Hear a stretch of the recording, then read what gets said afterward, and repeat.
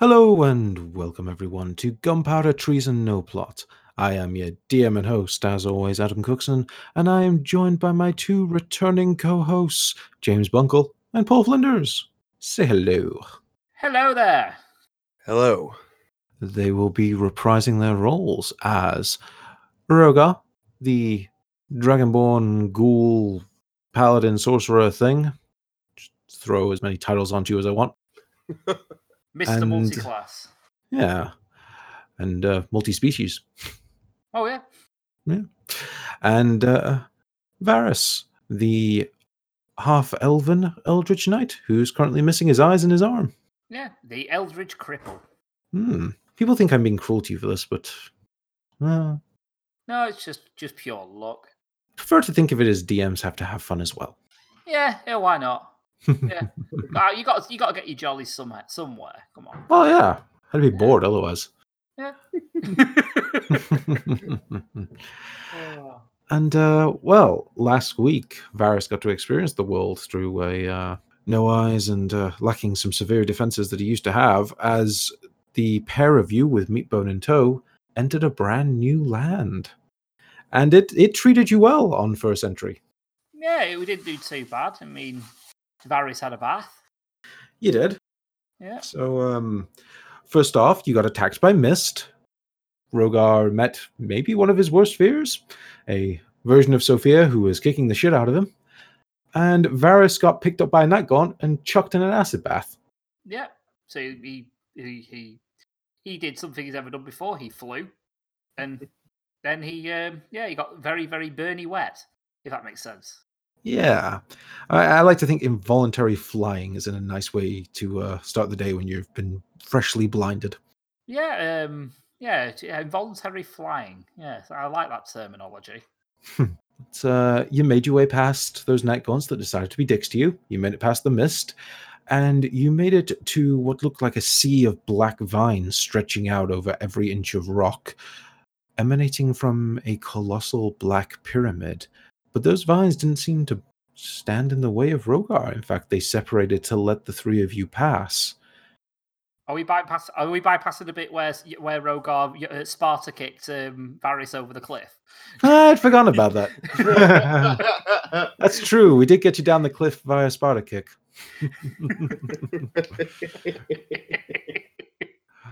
Occasionally I appreciate brevity. Yeah.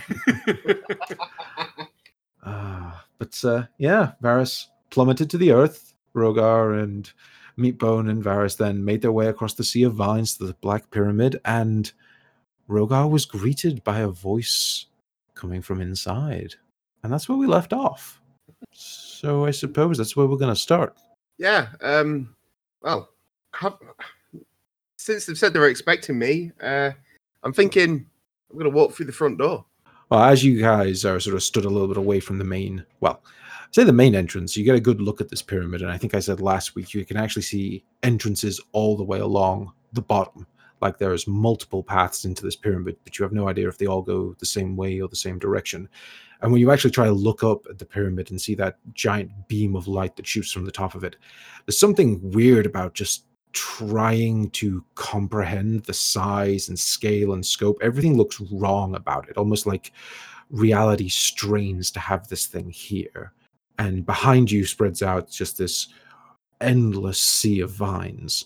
Rogar, they seem to be staying away from you, but you can see Varys and Meatbone look a little bit nervous as they hear them growing behind them and getting closer. And yes, you hear this voice from inside, and as you start to approach just one of the entrances, I assume you go to the one where you heard the voice come from. Yes, yeah, because I'm assuming the voice is what I want to find, so... As you head there, you just make out 3 figures heading in your direction. Varys asks Rogar, do you recognize the voice? Do you know who it is? Well, I'm not in... Well, I don't... In Rogar's conviction, I assume it was a female voice. No, it was a male voice. Oh, it was a male voice. Mm. Then possibly not, because he's here to find a priest, and he was pretty certain that she was she. Mm. So to hear a male voice, I'm quite worried that I can't make these people out, considering I have like devil sight. So Yeah, you see that the darkness seems to just cling to these creatures as they seem to get closer, but as they get to within about 15 feet of you, they're revealed, and you see two figures, one clearly female, the other one you would say male, but it seemed to have an almost odd physique, but you can't really tell because both are completely covered in robes. You see the face of the female is covered in bandages, so much so that it covers her eyes and nose, and there's just a gap for a mouth, and you can see beneath the bandages the skin is all sort of grey and cracked, and she has slightly jagged looking teeth. The male figure, the bandages have no opening, they're just completely gone, almost completely mummified, but these don't look like mummification bandages or even like medical. They're like sort of partially rotten, but almost like they're more to obscure than anything else. Both of them are wearing what look like quite fancy robes, but also ancient. And these two are led by another creature that you would say looks male. And you think this is the one that spoke to you. This one is robed in yellow silk with sort of a red and yellow silken mask over its face. Its proportions underneath the robe are a little bit strange, almost lumpish, but it seems to walk with ease. And you notice at its waist there is a carven flute of ivory. Its hands, and there's no like skin showing on like its hands or feet or anything. It's all covered in silk. And you notice that both the woman and man behind it are equally covered on their hands and appendages.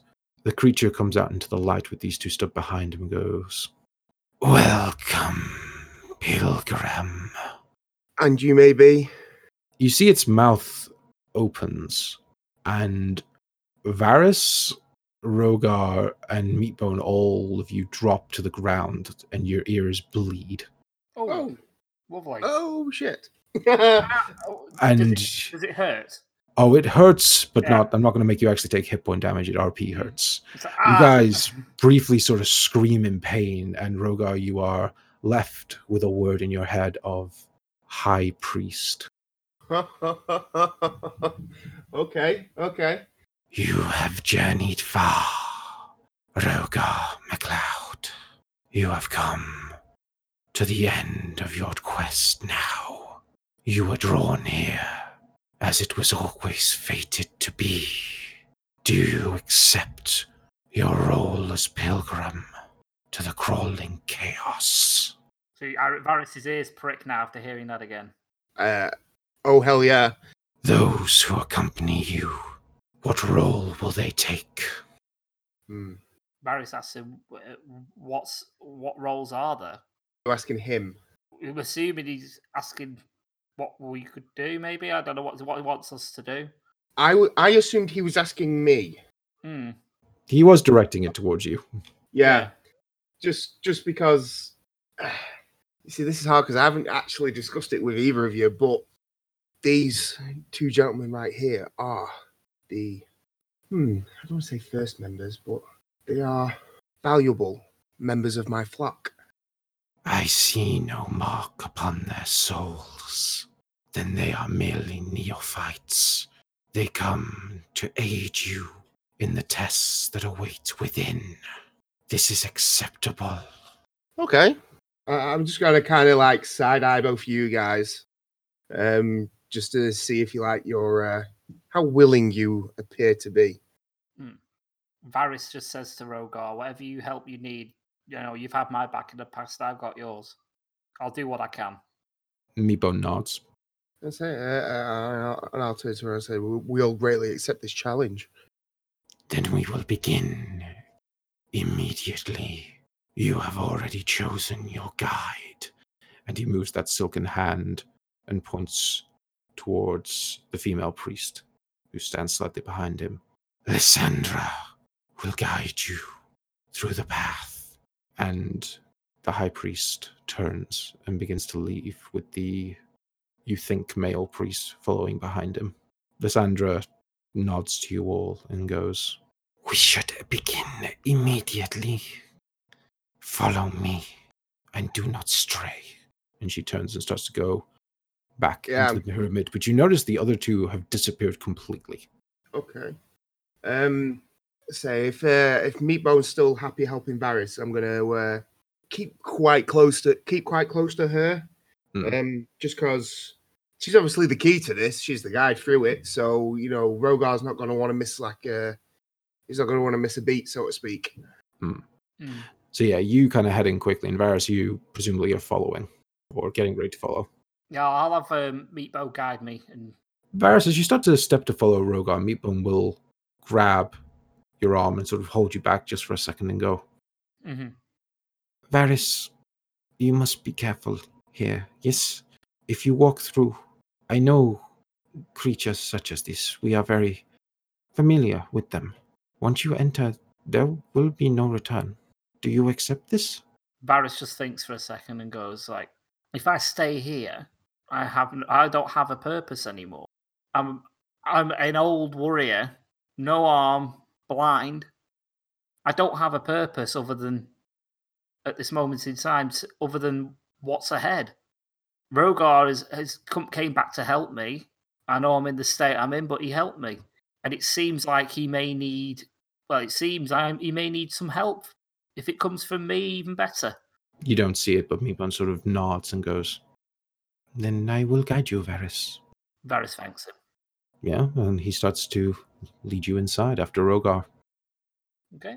So the three of you follow Lysandra through these dark corridors of just black stone. Occasionally, Rogar, you see cracks in the stone from which light shines, but not any sort of singular color. You see multicolored spectrums sort of occasionally dotting where these cracks are. As you walk past, you have a slight moment where you want to look just to see what's causing it. Lysandra sort of clicks her tongue and goes, I told you not to stray. Yeah, sorry. My apologies, love. It's a bit difficult to see in here, even for me, which, can't help but sometimes be drawn to the light. The light shows many things, many that you are not ready for. Give it time. There are many paths to follow here. This one has been laid out for you. So you've walked this path before then? We all have. And she keeps going. Varys, as you're walking, do me a perception check. And this is for hearing, so it's not with disadvantage. Okie dokie. A 24. Nice. Will be a nat 20, I believe. Yeah, nat 20. 24. You start hearing whispers coming from all around you, drawing you, and you get a moment where you stop and the urge to hear them becomes overpowering. Rogar, do me a perception check. Is this is hearing as well? Yes, would be, because you're not looking at him. 14. 14? Yeah, I'd say you'd hear Mr. Clanky. You hear him sort of stop, and Rogar, you turn around, and Varys has his ear pressed up against the stone, where some of that light is leaking out of. Varys, steel yourself. We must move forward quickly. Okay, whatever you need. Do I make out what the whispers were? Do you keep listening? I just say to Rogar, just give me a moment. Just one small moment, and I'll listen briefly. How far away from your mama? You'd probably only be like 10 feet. So, I'll pull him away if I can. Yeah? Do you want to do a contested strength? Yeah, can do. Yeah, I mean, say do both of you roll athletics. Yeah. Oh, that's a nat 20. Is it a nat 20 from me? It's a 28. So, I mean, Varys, you brace yourself and you're really, really straining to hear what these whispers are saying. They feel so close, just about to creep into your ear. And Rogar just fucking tackles you. Puts me over his shoulder. The moment, like, your head leaves contact with the stone, you feel like something was wrong there. You feel like just a sense of dread and fear of what was being whispered to you. And it's like your mind instantly tries to just block out what you started to hear. Right. So I'll pick him up and dust him off and say, and just turn to me and say, "Me, both of you need to stay focused." Yeah. Right, Rogar. I apologize. Sorry. It's all right. It's just this place is probably more dangerous than any of us know. Right. I'll make sure I'll stay close. Lead on. Yeah, I'm hoping I can still see Ilsandra, but there's no saying she has stopped. Yeah, she stood not too far away from you guys, just waiting. Okay, so yeah, I'll go back to her and I'll apologize. Their minds aren't as trained as mine yet. The mysteries on offer here are endless and equally as tempting. You must always be strong, lest you lose yourself. Varys takes note of that. Rogar would start laughing just because he is insane. I was putting that out there.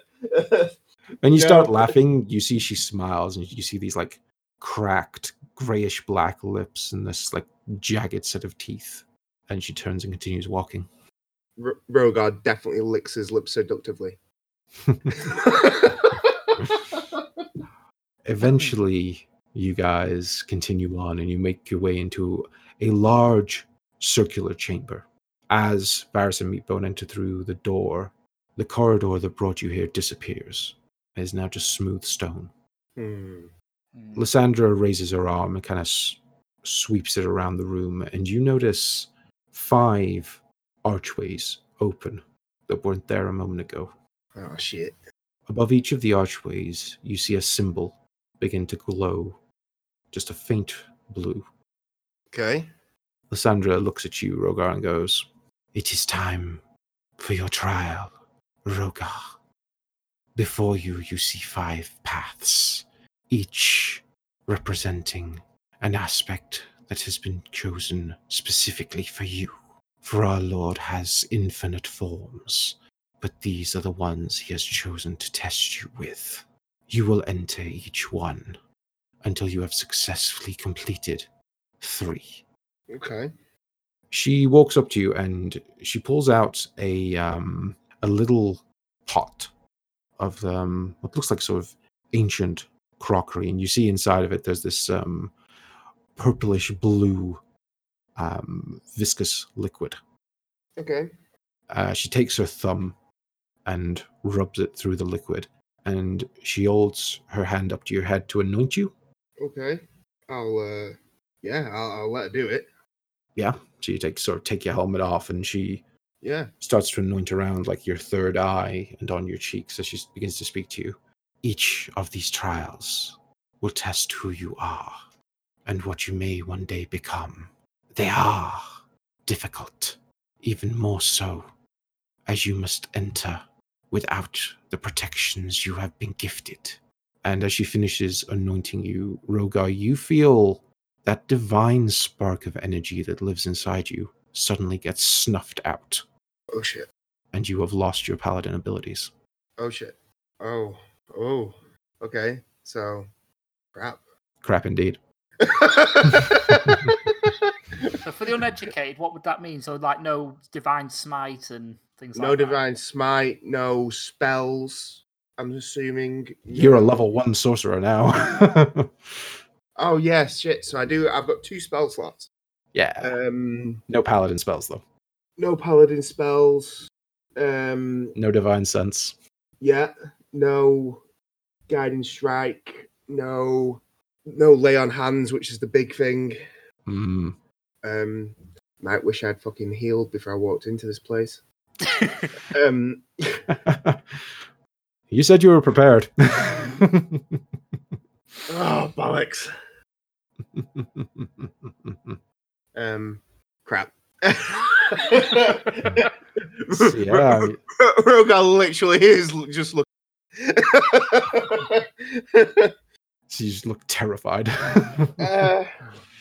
Not terrified, because I knew obviously it was going to be difficult, but just kind of like that snuck up on him. Kind of. There's no way that I expected that. I should have watched Black Panther. God damn it. Crap. Yeah, Rogar's just, he wants to know what the symbols are, because what I'm doing is going to depend on the symbols. She nods and she starts to point to each one of them out. The first one she points at looks like some sort of bloody, dripping rune. And she goes, the first is the aspect of battle. And she goes to the second one, and you see a sphinx-like creature on the symbol. The aspect of treachery. The next one you see is a dark, multifaceted stone that contains a 3-lobed black eye. The aspect of murder. The fourth is a large, demonic-looking boar. The aspect of darkness. And the fifth symbol you recognize because it's on the top of your helmet is a circle with writhing black tentacles. The aspect of great works. You may choose any of these. The trial is that you complete 3 successfully. All right. Rogar is drawn to the one of the Whispering Man symbol with the tendrils on it. Okay. Not so much that he thinks that it's most important, but that symbol is kind of, there's a reason he has it on his helmet. That symbol does mean a lot to him. And, without knowing exactly who the Whispering Man is, you could almost say he was following him a little blindly through this. Mm-hmm. So, that symbol is definitely interesting to him. And, she said great works. Rogar has always kind of wanted greatness even before this. So yeah, that's where we're going first. As you prepare yourself to head that way, Lysandra looks at Varys and Meatbone and goes, as his attendants, you may follow, but you may not always act. It will depend upon the trial. You may speak, and Rogar will hear your voices. Mm-hmm. Occasionally, perhaps you will be able to act directly. This will depend upon you and upon what has been planned. Do you understand? Yes. Varys just responds yes. I'll do whatever's needed. Meatbone nods as well. Then you may undertake your first trial, Rogar. Yeah. Sorry. I was just going to say Rogar's got to kind of like, bow out of respect almost, like you do to a sensei in a dojo. Mm-hmm. And then, make his way to, to the door. And when you kind of get close to it, it's like this giant open archway, but you realized every one of these ones you looked at seemed just like darkness that you couldn't see through. But when you get close to it, you realize it's like a shimmering black portal. It almost looks like flowing liquid. And, well, if you're ready, you may walk through. I don't suppose I can drop any of that lay on hands. So no, there's nothing else I can do. So yeah, I will step through. Okay.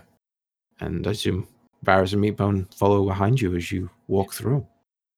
So Rogar, for a moment, there's nothing but darkness. Just an endless, silent darkness. And then it's like you're opening your eyes and you're somewhere very, very different. You're in a relatively small room. Looks like a side room in a tavern. It's got a pretty old weathered table in front of you. There's a couple of chairs, one of which you're sat in, and there's a chair directly opposite. Looks kind of like the sort of tavern you just see in any city like Varadin or anywhere else in the world, just a typical normal place. You look next to you, and there's a man sat there. He's wearing kind of grubby brown and tan clothes, like not expensive, very much looks like he lives and works in the poorer districts of wherever you are. He's wearing a dirty hat that's pulled down a little bit over his face, but you recognize him. Sat next to you is a man who you've not seen since he impaled himself on a shard of glass.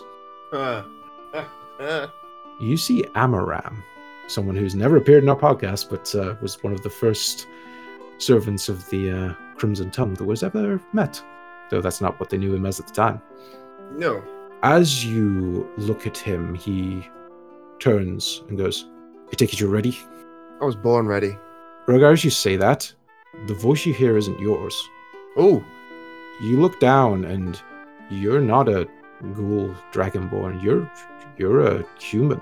You're wearing sort of similar scruffy dark clothes. You look bigger than Amaram. You look like maybe your hair is muscle, maybe just as backup. You see you've got a few weapons around your waist, like you're clearly, not openly armed, but if something kicks off, maybe you're here to provide protection or something. You're not sure. But you are certainly not the man you were a moment ago. I'm Sam from Quantum Leap. Pretty much. Amaram kind of eyes you a little bit quizzically and goes, well, yes, you best be ready. This is a big one. She sent us here with, well, a bit of a warning about failure, and he kind of pulls down his shirt a little bit, and you see that flayed skin you remember Amaram having. I'm not failing again. Not this time. You better not fuck this up. I don't know why, but this one's important. We've got to get it right. Right. So, elaborate on it. Seriously, you didn't fucking pay attention. Since when have you known me to pay attention? I just get the job done. Oh my god, you're a fucking... He kind of furrows his brow and starts rubbing his temples a little bit. You know this. We've done it fucking hundreds of times now. The Mark shows up. We give him the sales pitch. We get him on board. He gets his task. And that's it. He's ours. I don't know why she's taking a special interest in this one, but apparently she is. So, let's fucking get it right. Alright. And Varys, for you, this is odd. It's almost like you're there but not there. You can see what's happening. It's like you're watching it on TV. Varys can see this? Yes. Oh, it's like you're a little bit detached from the scene, but if you say something, you notice Rogar kind of looks to the side, or the man that Rogar now is, and you realize he can hear you. Quick, check Ziggy! Sorry, I'll start with the Quantum Leap jokes. It's not time yet. Amaram stops rubbing it and goes, someone's coming. I can hear him. And the door creaks open. He goes, finally, my friend. It's good to see you again. Yeah, so you've cleaned yourself up a little bit. Tell me, I wasn't quite certain. Do you prefer Mr. Blackwood or Steve?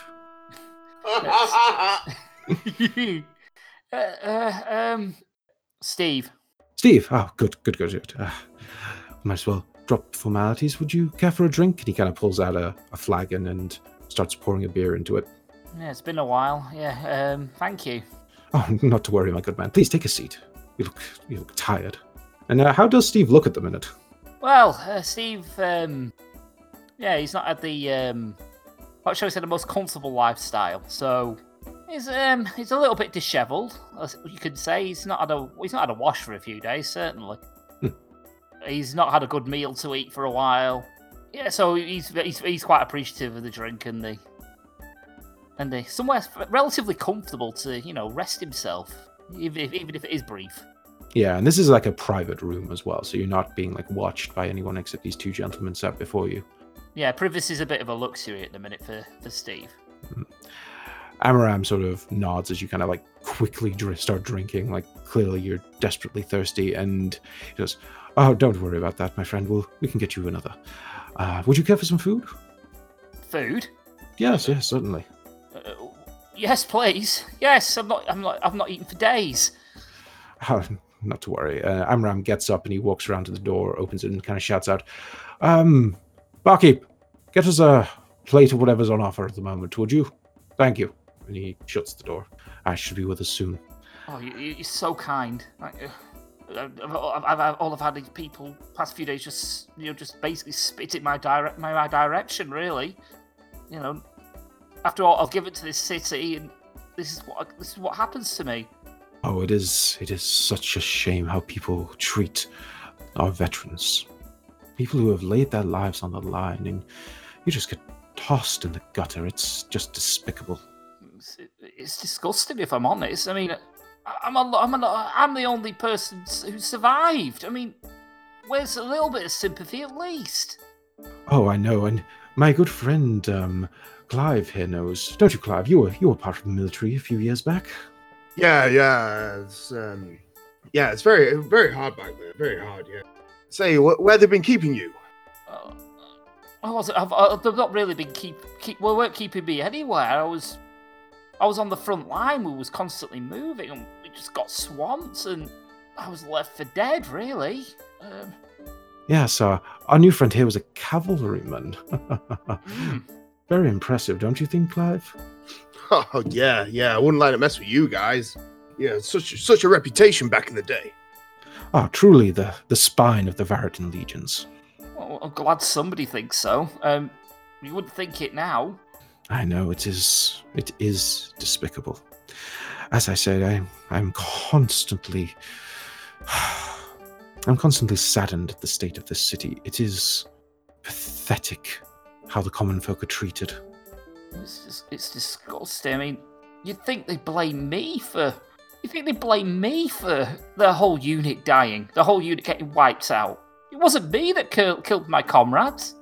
Of course it wasn't, my good man. Of course not. No one here blames you for such an act. No. These things happen in war, and we do our best to move on for them. But we talked briefly the other day, didn't we? I said there were other options for a man such as yourself. You know, I'm sure there have been people out there who've spoken to you of revolution, or have spoken to you of maybe even joining the guard in the city. But I'll be honest, you really want to serve the sort of people who spit on you? No, I was turned away. I was shunned. I was shamed. They want nothing to do with me. And the less said about my family, the better. Yes, it is a dire circumstance, but that's why I spoke to you, my boy. I had an inkling. You know when you get a gut feeling about something. I saw you there, and I just had to have a chat. You seem like a prime candidate for something a little bit different. Yeah, what do you mean? Well, me and my friend here, we have a little bit of a group. You could call it a bit of a support group. We look for solutions to problems, ways to help each other. Could say I've got a problem right now. I know, my boy. So many people do. We look out for one another, and I'm sure you've gone to the temples. I'm sure you have. A man like you, a good, pious man, I'm sure you've gone and tried to get help, but what do they offer you? Just some platitudes? Did they try to take some coin off you for the collection plate? Yeah, and then they turned me away. I mean, I'm on the street. What did he expect?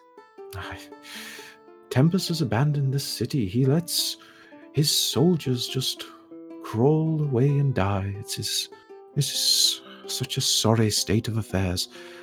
That's why we have our little group, you see. That's why we've been working so hard to find people such as yourself. People who just want to pick themselves up off the ground and start over, start something new. I mean, I'll be honest with you. I'll be straight up. We don't take just anyone. There'll be something you'll need to do, something we can discuss. But I assure you, this path that opens before you today will change your life for the better. It can't get any worse. So, Steve, you're interested? You're willing to cast your lot in with us? What's in it for me? Oh, well, what isn't in it for you, my man? A whole new life, a new beginning. You will be reborn. You'll get the respect you deserve, my friend.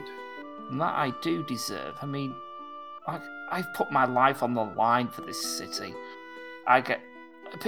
He points to what's left of his military uniform that he's still wearing. He's got his rank sort of there, but faded. He's like, people don't see this. They don't respect this. They just see me as for what people have said. No one's seen what's happened out there. All these people have treated me what people have said about me. You know, I'm a coward. You know, I'm a waste of space. I got my unit killed. Even my wife and children. My wife and children even thought that. They thought they couldn't even wait until I got back before she moved on. That is awful. I assure you, we would never abandon you, my friend. In fact, our leader has already spoken about you. She would be so happy to meet you. Meet you today, in fact. Okay. Oh.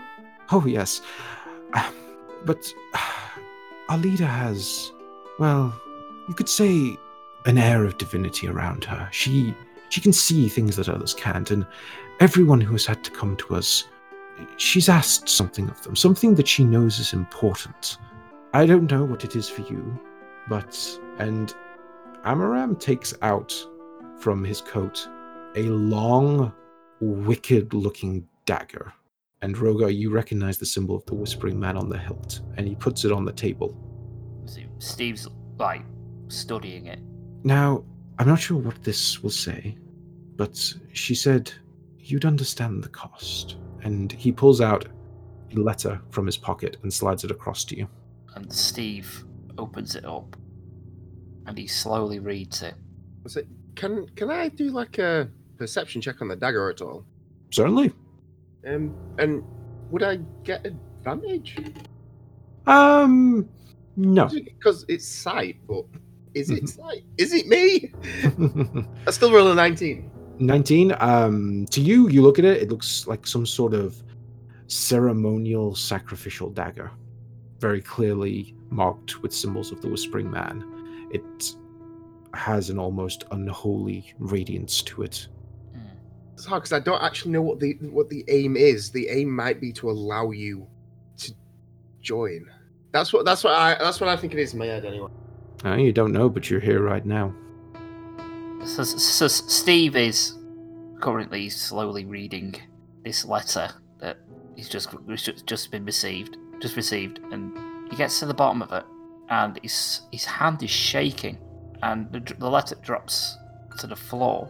He's like, "Is this for? This is what I've got to do?" Oh yes. He sort of nods and smiles at you. Can I pick up the letter?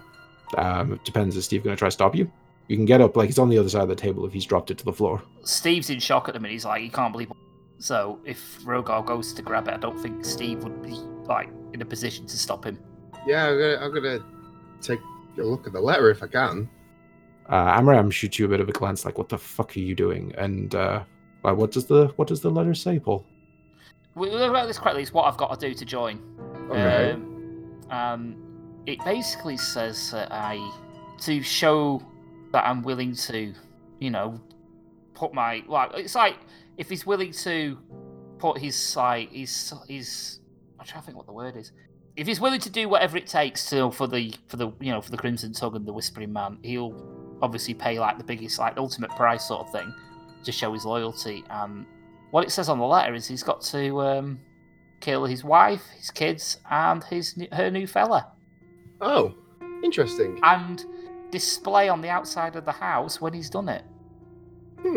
By leaving their heads outside. Oh, right, okay. So Steve is obviously taken aback with what he's read in the letter. I mean, he's angry with his wife, and he doesn't give a shit about the bloke he does, he's angry with him. Obviously, he's taken his place. But it's his children. They've done nothing for him. I'm going to put my hand on his shoulder, and I'm just going to say, "Look, my friend, I can see you may be worrying about your thoughts here, but not only has your wife replaced you, your children have replaced you too." No, that's not true. I'll always be their father. I'll always, even if I'm not there, I'll always be their dad. And have they asked to see you? Have they come looking for you? Or are they playing with their new dad? Have you been pushed out No. by them like you have been by your wife? No, they've just not been allowed to come. Well, They'd never do that to the father, would they? Would Well, they? to be honest, mate, I've seen it before. I've seen it 1,000 times. I bet they wouldn't even recognize you. Maybe I wouldn't want them to recognize me the way I am right now. But they have to die. What power is worth killing my children? This is not our place to question, friend. See, Steve is really. He's at rock bottom. He's got nowhere else to go. He's been offered a way out of his situation, and he's been given a massive task and a massive price to pay. And he's weighing it up in his head at the minute. He's like, like I say, he's trying to figure out in his head whether his children would recognise him as the way he is now, and would it be worth? If they saw them, would they know who he is?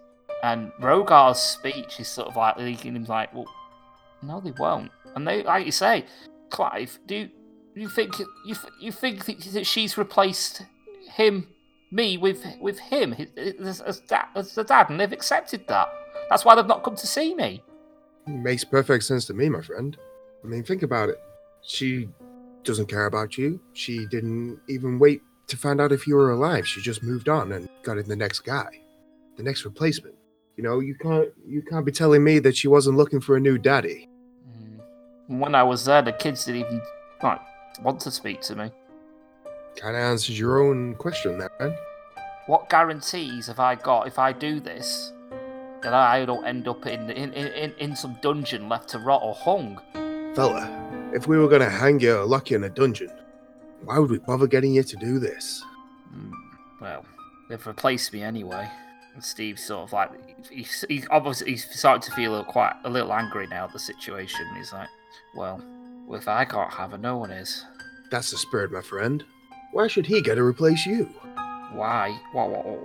Why should other people benefit from my misfortune? And Steve grabs the dagger and he's like, they're all going to pay for replacing me. You're making the wise choice, friend. They didn't make a wise choice. I'll see to that.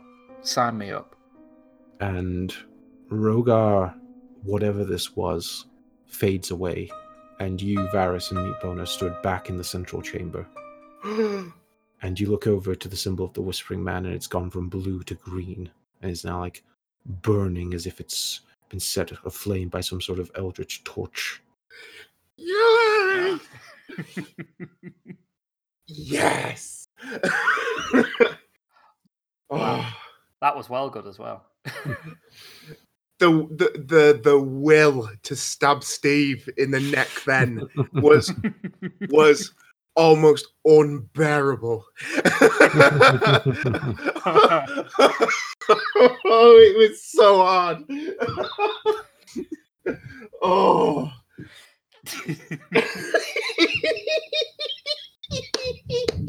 Flo is going to be fuming with you. Probably. Oh,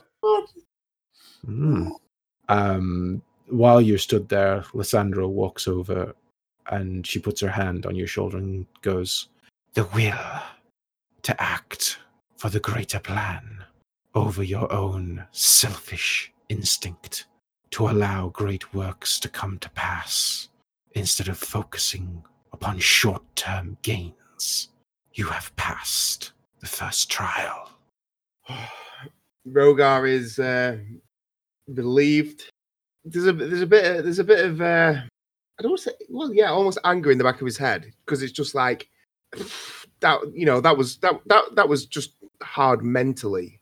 Obviously not physically, because he hates Steve and he knows that. That it can only be one of them in the end. So that was a big, that was a tough test, and he's happy, but he's still like frustrated because he really wanted to do him in. Well, congratulations. Varys is a bit taken aback with what he's seen. I mean, Varys is like, wait, what's all that? Is this what the crawling chaos is all about? In his head, he's thinking. No, he's thinking that in his head. Because he knows for a fact if he starts questioning it, he's going to get So he's thinking it in his head. He's like, well, hope there's got to be more to it than this. I mean, he's heard of religions where there's been like sacrificial sort of stuff going on, and there's been sort of like prices to pay, and they weren't all bad, I guess, but yeah. So Varys is like, okay, I hope there's more to it than this sort of thing in his head.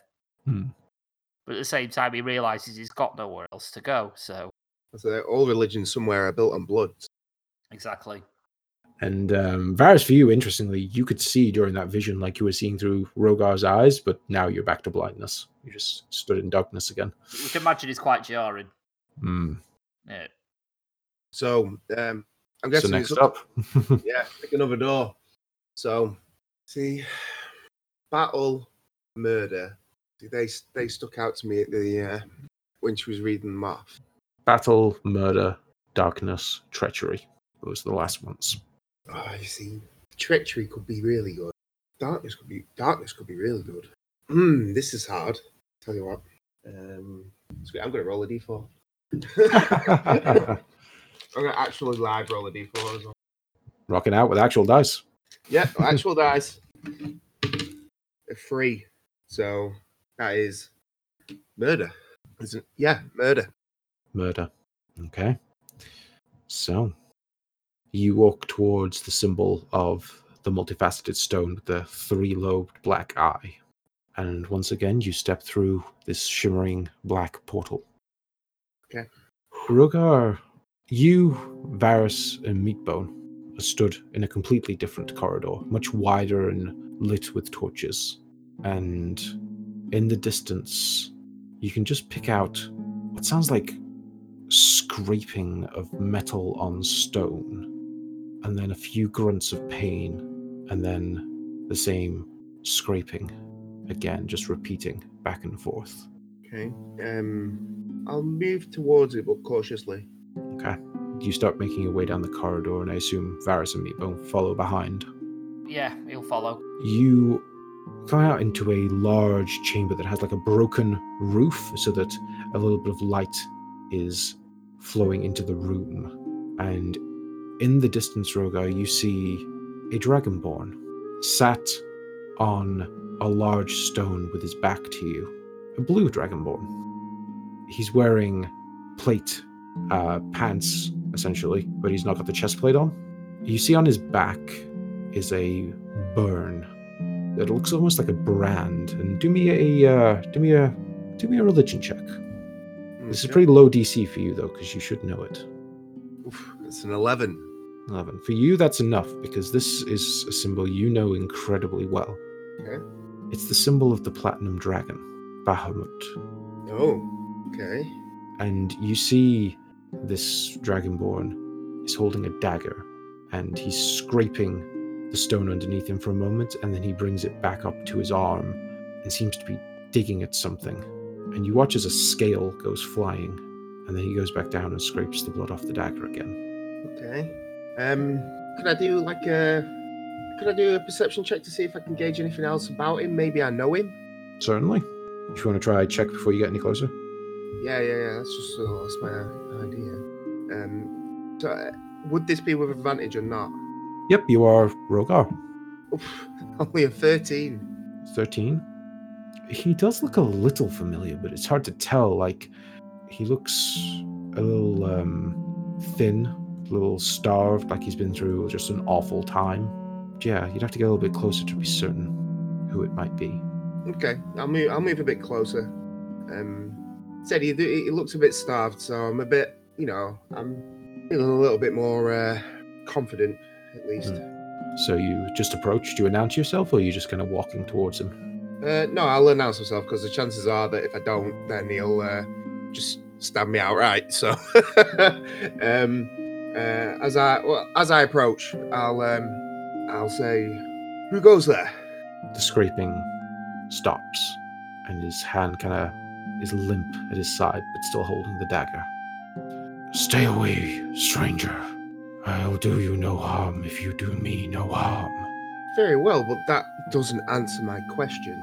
I am a paladin of the Platinum Dragon. For what good It has done me. Hmm. Rogar, do me a history check, just to see if you recognize the voice. With a 6, I doubt it. Yeah, it's hoarse and croaky, like the throat's just not had like water in a while, so the voice is a bit more distorted than you expected to hear. Do you get any closer? Yeah. I'm gonna. I'll continue to move towards him. It's not so much that I'm gonna harm him yet. As you start walking closer, your heavy plate footsteps just clanking on the stone ground. He sort of turns his head towards you and goes, "I told you to pay me no mind. Rogar? Is that you?" Yeah, and you are. As you get closer to the man, you recognize your uncle, Kalen. No. Rogar, how are you? How are you here? I feared you dead, my boy. Makes you say that.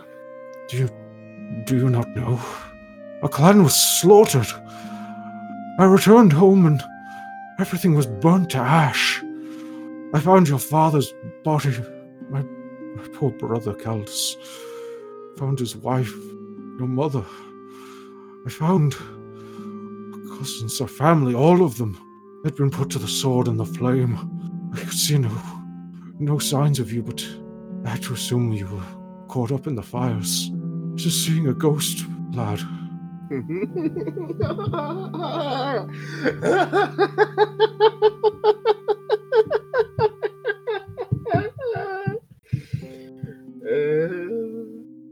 And I'm going to pull my helmet off. What is... Come closer, boy. I can't see your face very well. I'm a bit wary of doing that because he could just up and stab me. This is murder we are talking about. So I'm just gonna say, yeah.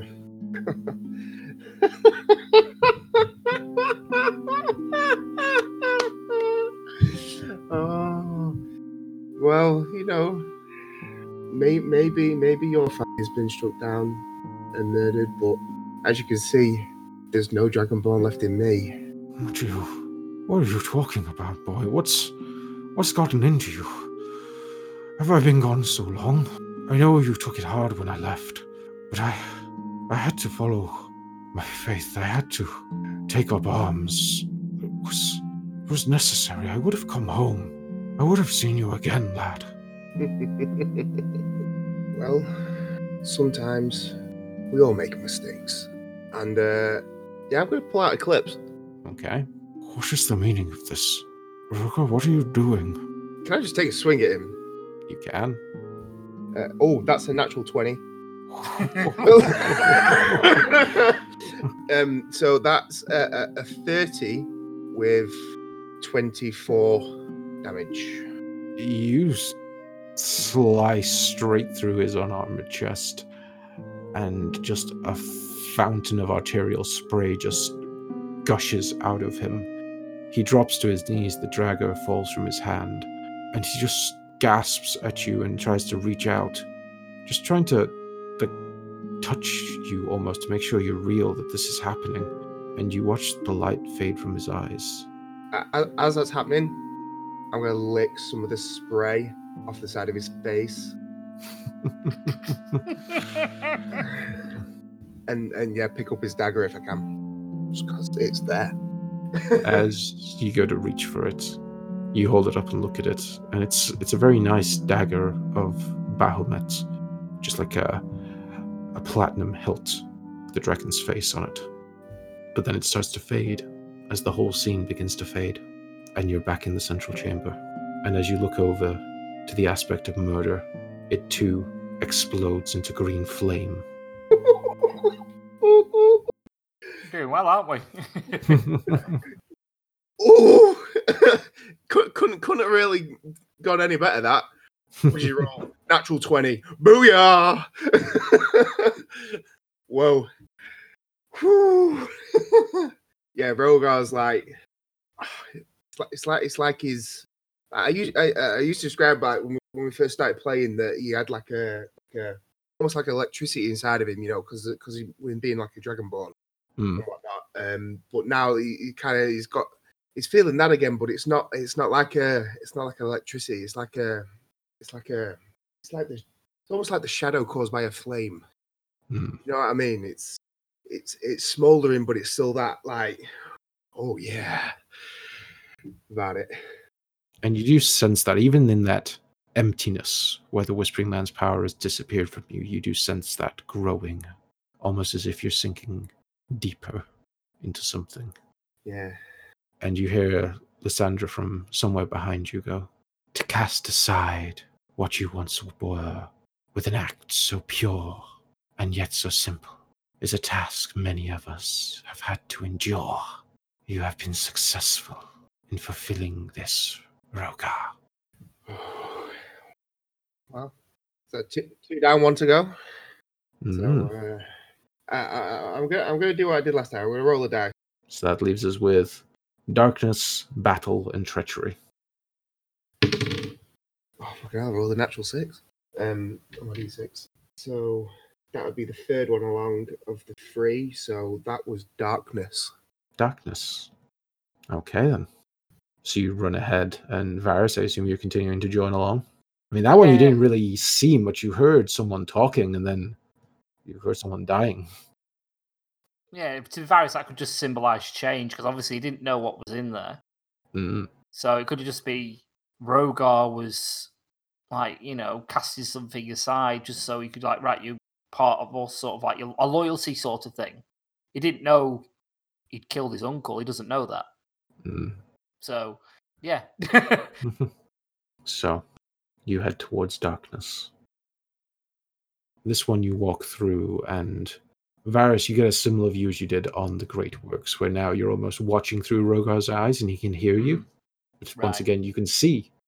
And what the pair of you see as you walk through is a large, open stone diocese that seems to be high up in the air, almost as if it's like the top of some sort of grand tower.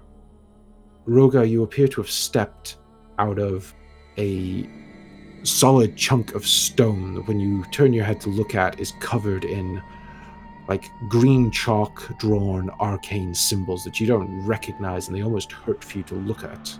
They seem to shift under your gaze, but it looks like you walked out of them. And before you, you see 30 robed figures all stood in a grand circle. And in the center, one of them starts to walk before you, and this one, he has his hood pulled down. He has wild white hair, and his eyes are just crazed. And he goes, as you sort of stand there getting your bearings, you look out onto this sky that is just this storm that's erupting with lightning. And you're clearly like high up in the air. You don't know how the hell you got up here, but you hear the wind like howling across the diocese and howling across the roof, really, I suppose. And this man runs up to you and goes, "Praise be! Praise be! You have answered our call, O great demon of the darkness. It is finally time for us to wipe clean these lands. You have sent to us one of your messengers. You have sent a harbinger of destruction with your words. Welcome, O Great One." And he gets down on his knees and offers up a prayer, like he's giving respect. "It is now the time of change upon this world. Please help us. Help us in completing this, the greatest act that any of us can hope to achieve." And Rogar, as you're sort of taking this in, you can hear it's like constant whispering in your head. And you realize the way they're stood, and they've got all these little symbols drawn around them, and there's this grand ritualistic occult sign in the center. You realize this is some sort of massive spell, and the words you're hearing in your head seem to represent what you need to do to complete it. Okay. And this little task is going to work a bit like a skill challenge. Though it's going to be a little different from the ones we've done before. It's going to be entirely Arcana based. Oh, okay. And what you do and describe that you do, and Varys, if you want to chip in terms of ideas. Yeah, I can do. What you do will either give you advantage on the roll or give you additional, like, +1, +2 to the roll. Okay. Depending on how I decide what you've done. Okay. So you start to hear these words whispering, and this guy is, like, basically telling you now is the time to end wherever the hell you are. And you see all the other cultists start chanting. You can kind of feel the crackle of magical energy start to rise all around you. Okay. And what do you do? Before we get started, I was just gonna pat him on the head and say, "Great Scott, my friend. Where's the clock tower?" I don't know, Marty.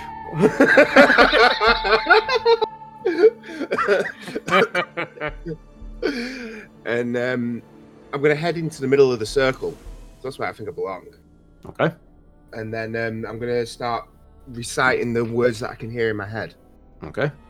Are you doing anything else to accompany that, or is that just your first thing? Well, I mean, that's the first thing. I'm not really planning on doing anything else until I get into the center, really. Okay. So make your first Arcana check. Do I help him with that or not? Or What are you doing to help him? don't think there's a lot. I could possibly help him remember what was said. Maybe, I don't know. For you, it's more like you can't help with the role itself, but you can advise him what he might, should potentially do, if you see what I mean. Ways to ensure that this ritual to go forward.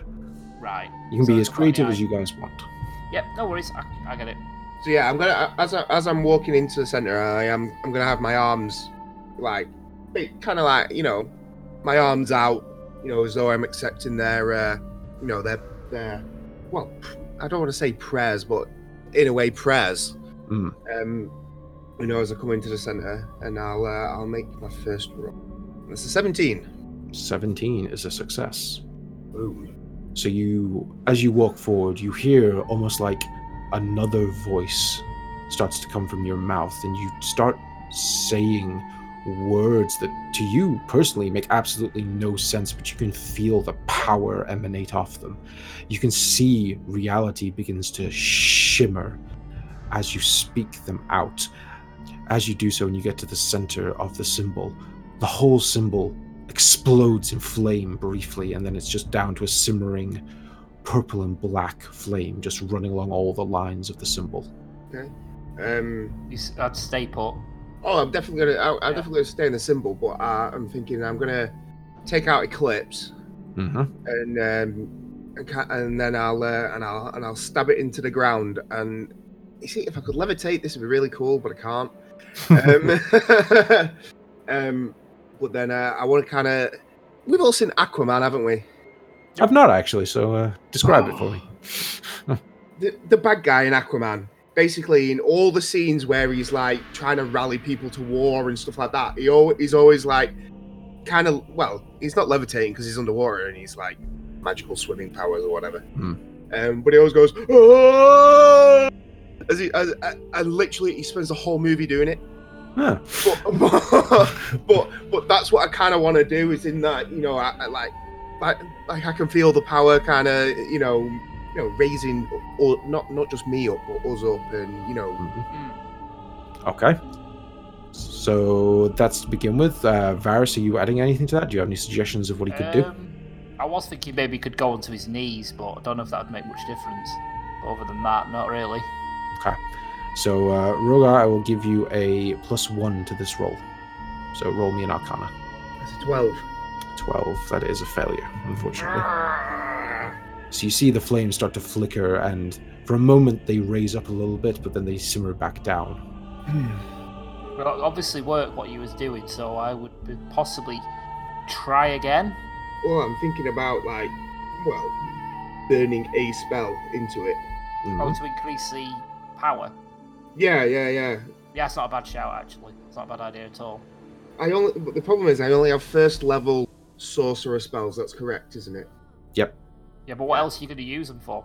Oh no! It's not so much that. It's just that because they're only first level, they're not exactly powerful. It's more powerful than what was there though. So if it's, I suppose it's more powerful than nothing. Yeah. So if I remember this spell correctly, you said there's fire all around us, didn't you? Yep. So, This flickering purple and black flame. oh, you also said there's lightning in the air, though. I did. You did. So Maybe reach up towards it. Like you're asking for it to come down. I'm thinking about slamming down a thunder wave onto the ground around me, That because could it's work. like into a cube, isn't it? Mhm. And I don't think I'll hit any of the people around me. No, they're a reasonable distance away from Yeah. you. It's like And it they're makes about, like makes 30 it feet pretty away. So makes a pretty big sound and whatnot. So yeah, I'm gonna do that. You know, as I'm continuing to chant the words that they are, you know, that's coming into my head. Mhm. So, like, so when I slam it down, kind of when I like, you know, put use the spell, I'll kind of slam it down into the ground again, because I'm thinking that's the you know, we're on top of a tower, we're on the top of a roof for a reason. Mhm. You know, so you know, it must be projecting something, or you know, you must need to be this high up for us to, you know, for a reason. So Mhm. that's why I'm going to slam it into the ground. You know, because I'm thinking that this tower means something. Okay. So for trying to draw on the environment, I'll give you a +1, and for burning the spell, I will give you advantage on the roll. 16. 16 is just good enough. Ooh. You raise your hands up for a moment, and you feel the lightning crack all around you. And as a bolt comes down towards you, at the same time, you drop your hands and cast Thunder Wave. And it's like the bolt of lightning hits Eclipse, and it makes all of the fire around you erupt once again. And now it seems to be emanating this horrible black smoke up into the air. Just thinking, I've got because that seemed pretty good, and I also have the Pearl of Power, Mm-hmm. so I could burn a second level spell using the Pearl of Power. You don't have any second level sorcerer spells. That would be your problem. But I'd let you use the Pearl of Power creatively for this, though, because this is more of an RP thing. So, is that you saying that I could use it to cast one of the spells I would have known? I was going to say more that you could use a sorcerer spell, but at a higher level than it would normally be cast at. So you Right, could, okay. you, like Thunder Wave, you'd cast at level 2. So yeah, I'd cast Thunder Wave at level 2. Right, that's fine. Yeah, I'm gonna do. Yeah, screw it. So at second level, I'll cast Color Spray. Okay. What are you doing with it? Just casting it into the fire, or just above you? What's the? So I'm thinking into the air, because what I'm trying to do is I'm trying to highlight I'm trying to highlight the color of the sky, because the way I imagine this is, you know, the sky is like it's black and it's purple and it's, you know, it looks well, I suppose the word it looks demonic, or in a sense almost. And what I want to do with this is I want to feed that, and I want them to be able to, you know, to almost feel it closing in on them, and those black clouds. There's the smoke as well you got to think of as well. Yeah. So. And Do you realize you also have the cultists there as well? So if you want to instruct them to do something, that could be making up part of what you're trying to do. I'm wondering if, like, they might be able to do the same thing. Walk into the fire. Option. Is that Varys' suggestion? Fuck it, just kill everyone. I don't really want them all to die, but what I'm kind of thinking is, you know, if it's possible, I want to be able to, like, I want to try and draw them to me, in a sense, so that not just that, you know, not to just walk them blindly into a flame and kill them, but, like, you know, like almost like not to be afraid, as you know, because if you're thinking about, if you're bringing a demon from another world to come and end the world, you know, I can imagine there's a bit of apprehension there when it actually arrives.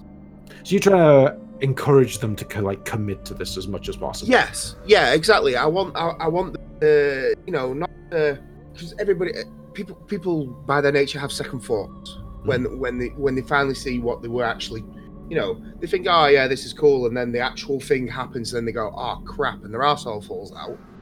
Yeah, you know, but I want to almost try and steal that resolve in them. So kind of almost, again, as I'm doing it, I'll be I'll pull Eclipse out of the ground and hold it in the air, and You could say, like the guy when he came up to you, he said it's time for the world to be cleansed. You could say, "Come on, come and be cleansed with me," sort of thing. Yeah. Well, I was thinking kind of something along the lines of, you see, because I have to Rogar it up a little bit. I'll say, you want to see the end of the world? You want to see where the stars have brought us and where we are being led as the future? And with with Eclipse in the air and the color like coming out of Eclipse, if I could transfer it through it. Mm-hmm. Cool. So with clutching the pearl of power in one hand and raising Eclipse up, you start to channel that color spray at a more powerful level than you would ever normally do up into the air, and you watch the cultists all start like chanting and walking slightly towards you with their own arms raised up. And roll me that Arcana check. I will give you advantage for burning the spell, and I will give you again a +1 for inspiring everyone. It's a 23. 23. Excellent. You watch as the color spray almost takes on a life of its own, changing into colors you can't even properly perceive, as they seem to reflect and refract the light that's coming up from the strange fires around you. You see almost like energy and magical power flowing off the cultists, and the sky begins to shimmer and crack. And you watch as this monstrous green light starts to shine down upon the tower from somewhere far above. Ooh. And I'll tell you, you need one more success and you've got it. Okay. I'd say encourage to beckon that whatever's up there down. Yeah. Well, that's what I was thinking. I want to be inviting this thing down. So I'm thinking, or something. Yeah. Well, I'm thinking, like as this thing started coming down, and I'll put my arms out to the sides again, as I'm staring up into this void, this green light, and I'm saying, like, join us, O Great One, come forth and deliver your justice upon the weak, upon everybody, upon this barren world that does not deserve your presence. Cool. I will give you a +1 on this Arcana check and roll it straight up. Oh, that is a 10. 10. You start chanting up to the heavens, but nothing seems to happen. That is your second failure. So I'm thinking I'm gonna continue. I'm gonna on that theme. What I want to look. What I want to do is I want to look around for anybody who is looking sheepish. Is the word that I'm going to use. I've inspired these people, so they should all be. They should be buoyed by that. They should be coming to me. They should be appreciating what I'm doing. And what I'm wondering is if there is that one person who is, looking a little bit tense or a little bit pensive. There's always a chance. So I just want to see if there is anybody.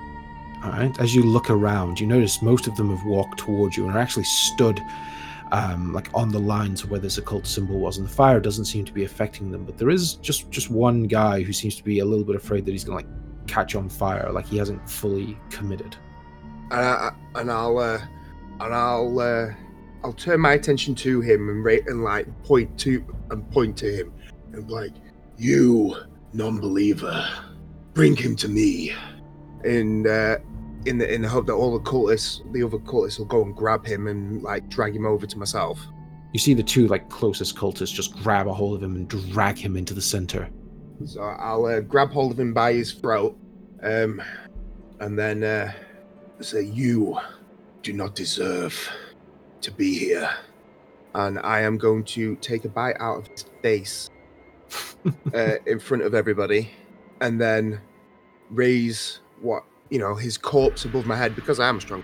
Mm-hmm.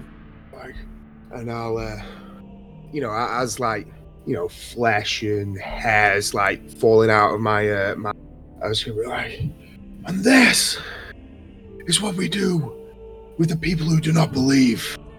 This is the fate of the weak, of the crippled and of the non-believers. As I then throw his body to the ground as hard as I possibly can. And I'm going to stick I might use burning hands to set him on fire as I do it. Ooh. And burn that last spell slot I've got. So so he's above my head, he's on fire, and I've just thrown him at the floor after I've eaten his face. And like sacrificing him for the cause. Sacrificing him to this god or demon, whoever it is I'm trying to call down. Mm-hmm. All right, and you do that and roll me. I'll say I like that one. I'll give you a +2, and again, burning the spell, I will give you advantage. That is a 21. 21. You rip off this non-believer's face. You raise him up to the heavens. You draw your power to you to cast Burning Hands, and you watch as the flames around you actually move up and make up part of your spell. He is engulfed in these purple and black flames as you chuck him into the smoke. And that light from above just gets stronger, almost too strong, as it starts to blind you, Rogar. And you see a massive hand begin to reach down from the heavens, followed by multiple just skyscraper-sized tentacles as they begin to reach down towards the tower, and the image fades. And you're back in the chamber, and you look at the aspect of darkness, and it is now glowing with an eldritch green flame. Yes. That was a good one. That was the toughest one. Varys was like, he was weak, I guess, but means to an end. But did he have to kill him? Yeah, you're damn right I did. Again, Varys is thinking this, but he's not quite put off yet. I sense doubt in you, attendant, but do not worry for the lives cast aside. What you will see here is that death has no true meaning.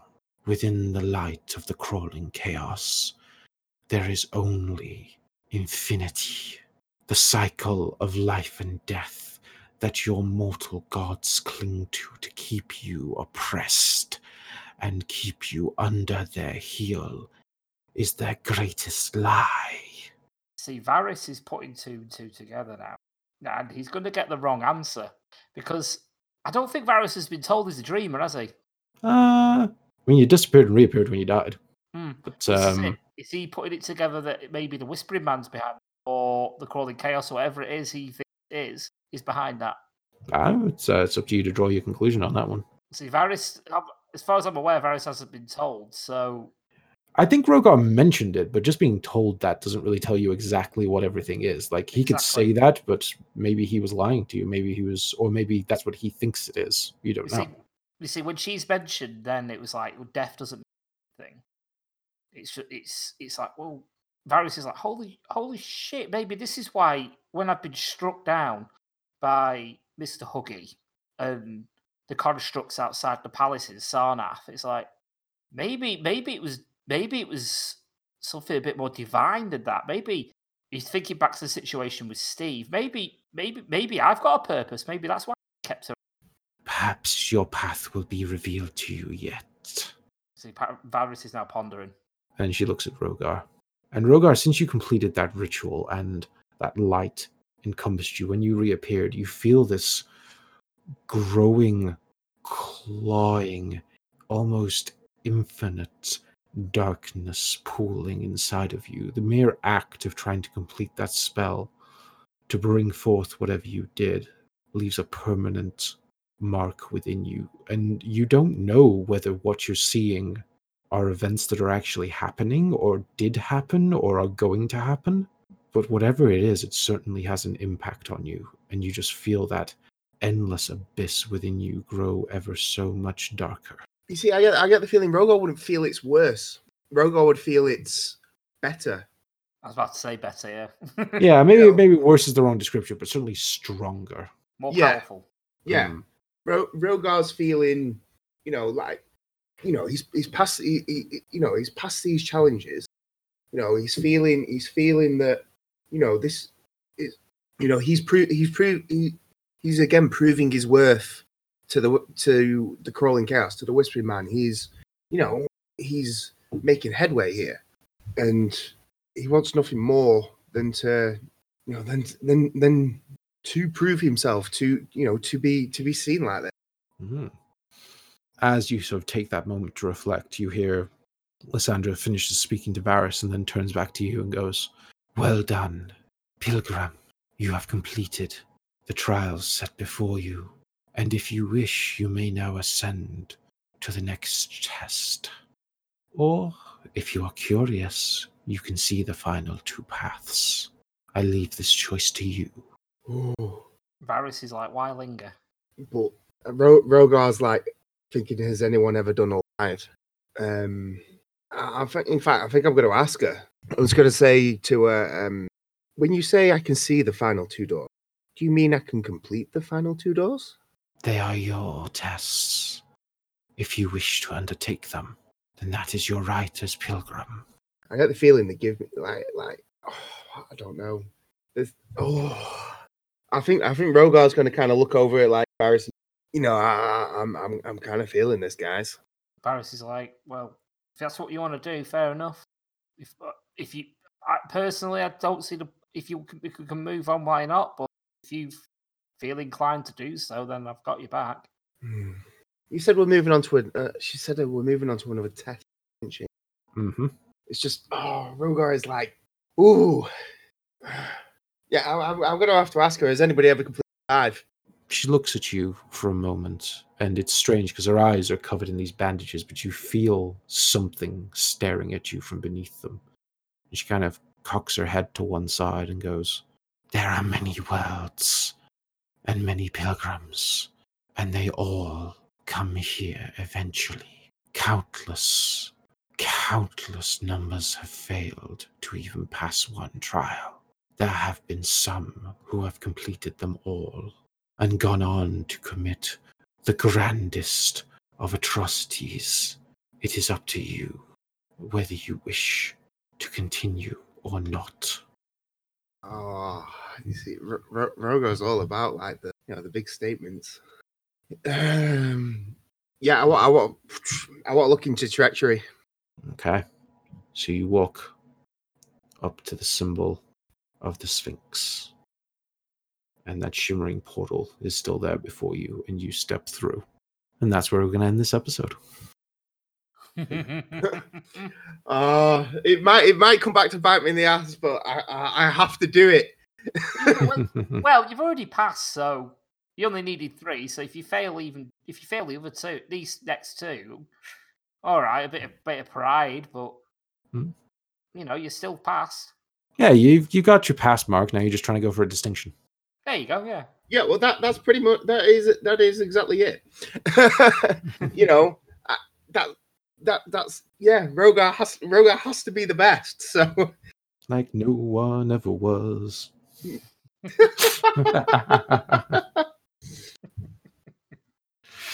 Oh, well, that was a little bit different, and I hope you enjoyed your first foray into the Black Pyramid. Yeah, definitely. It was fun. And cheers to Paul helping me out there with reprising his role as Steve. Absolutely. Enjoyed it. Very fucked up little story there. But oh, yeah. I'm just glad you approved it. Yeah.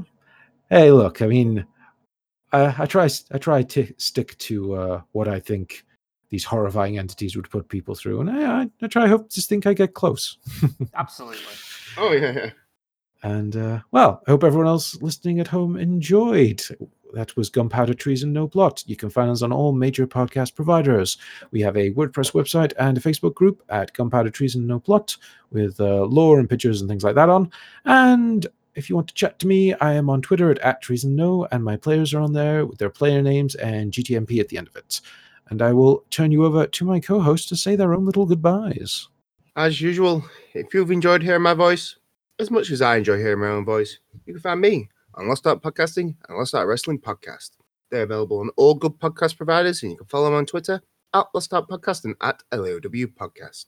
And maybe one day you'll find me in the Red Scar Cafe on Rescar Business Estate in Preston, Lancashire, the UK, not Europe anymore. But yes, you can also find me on those podcasts, but you can also find me on the RAD Live podcast. We're on all the major podcast catchers out there, such as Stitcher, Spreaker, Podbean, and all the other good ones. You can also find us on Twitter at UKRAD Podcast, and we are also got a page on Facebook. And sometimes you may catch me as my alter ego, as you heard today, Steve. A little bit more fucked up than Steve is today, though. At Steve AOT GTMP on Twitter. And usually most of his vitriol is aimed at Rome here. Thank you again for joining us, everyone, and we will see you all next week. Goodbye. See ya. See ya.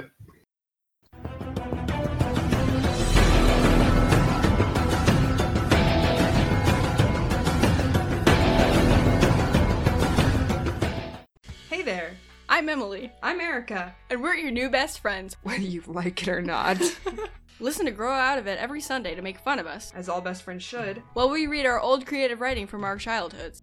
There's a first time for everything, the magnified voice replied. My name is Morgus, and I will destroy you. Classic Morgus. Necropodicon. Hard to pronounce, easy to listen. Thank you to Sirenscape for some of the music and sound effects that you heard within this podcast. They do amazing atmosphere and music, so make sure to check them out at www.sirenscape.com. Epic games need epic music.